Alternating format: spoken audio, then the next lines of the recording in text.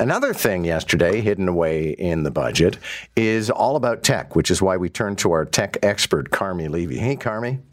Hey, John, what a morning. Okay, so tell me what the right to repair is. So, right to repair is that when you have an electronic device, a consumer product, and it breaks, that you should have a reasonable expectation of bringing it to a repair shop of your choice, and that you should have a reasonable chance of getting it repaired for a reasonable price. In other words, it shouldn't cost you more to fix it than to buy a replacement. And the company that sells it to you should make the device fairly easy enough for you to fix on your own if you choose DIY, and not force you to use their repair services. And they should provide you the resources, the manuals, the guidance, the videos, the instructions, and the parts to do that. And of course, the industry has been moving away from right to repair in recent years, and there's been a significant pushback, largely starting in the European Union, but now spreading around the world, for that to come to Canada. And wouldn't you know, they baked that into the budget yesterday, which was a lovely surprise.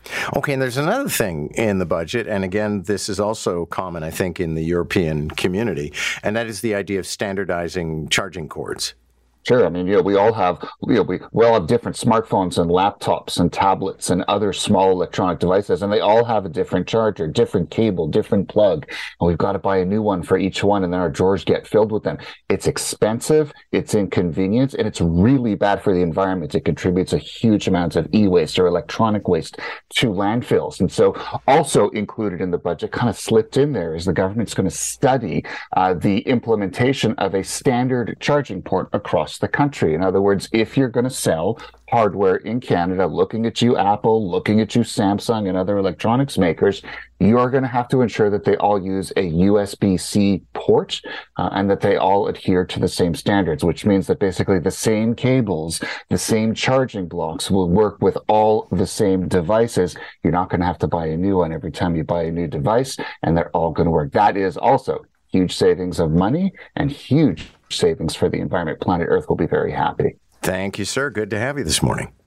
Thanks, John. That's our tech expert, Carmi Levy. And it's true, when I travel, I have to pack about 4 different kinds of cords, because I've got the device I use to navigate when I'm on my bike. I've got your standard tablets and phone.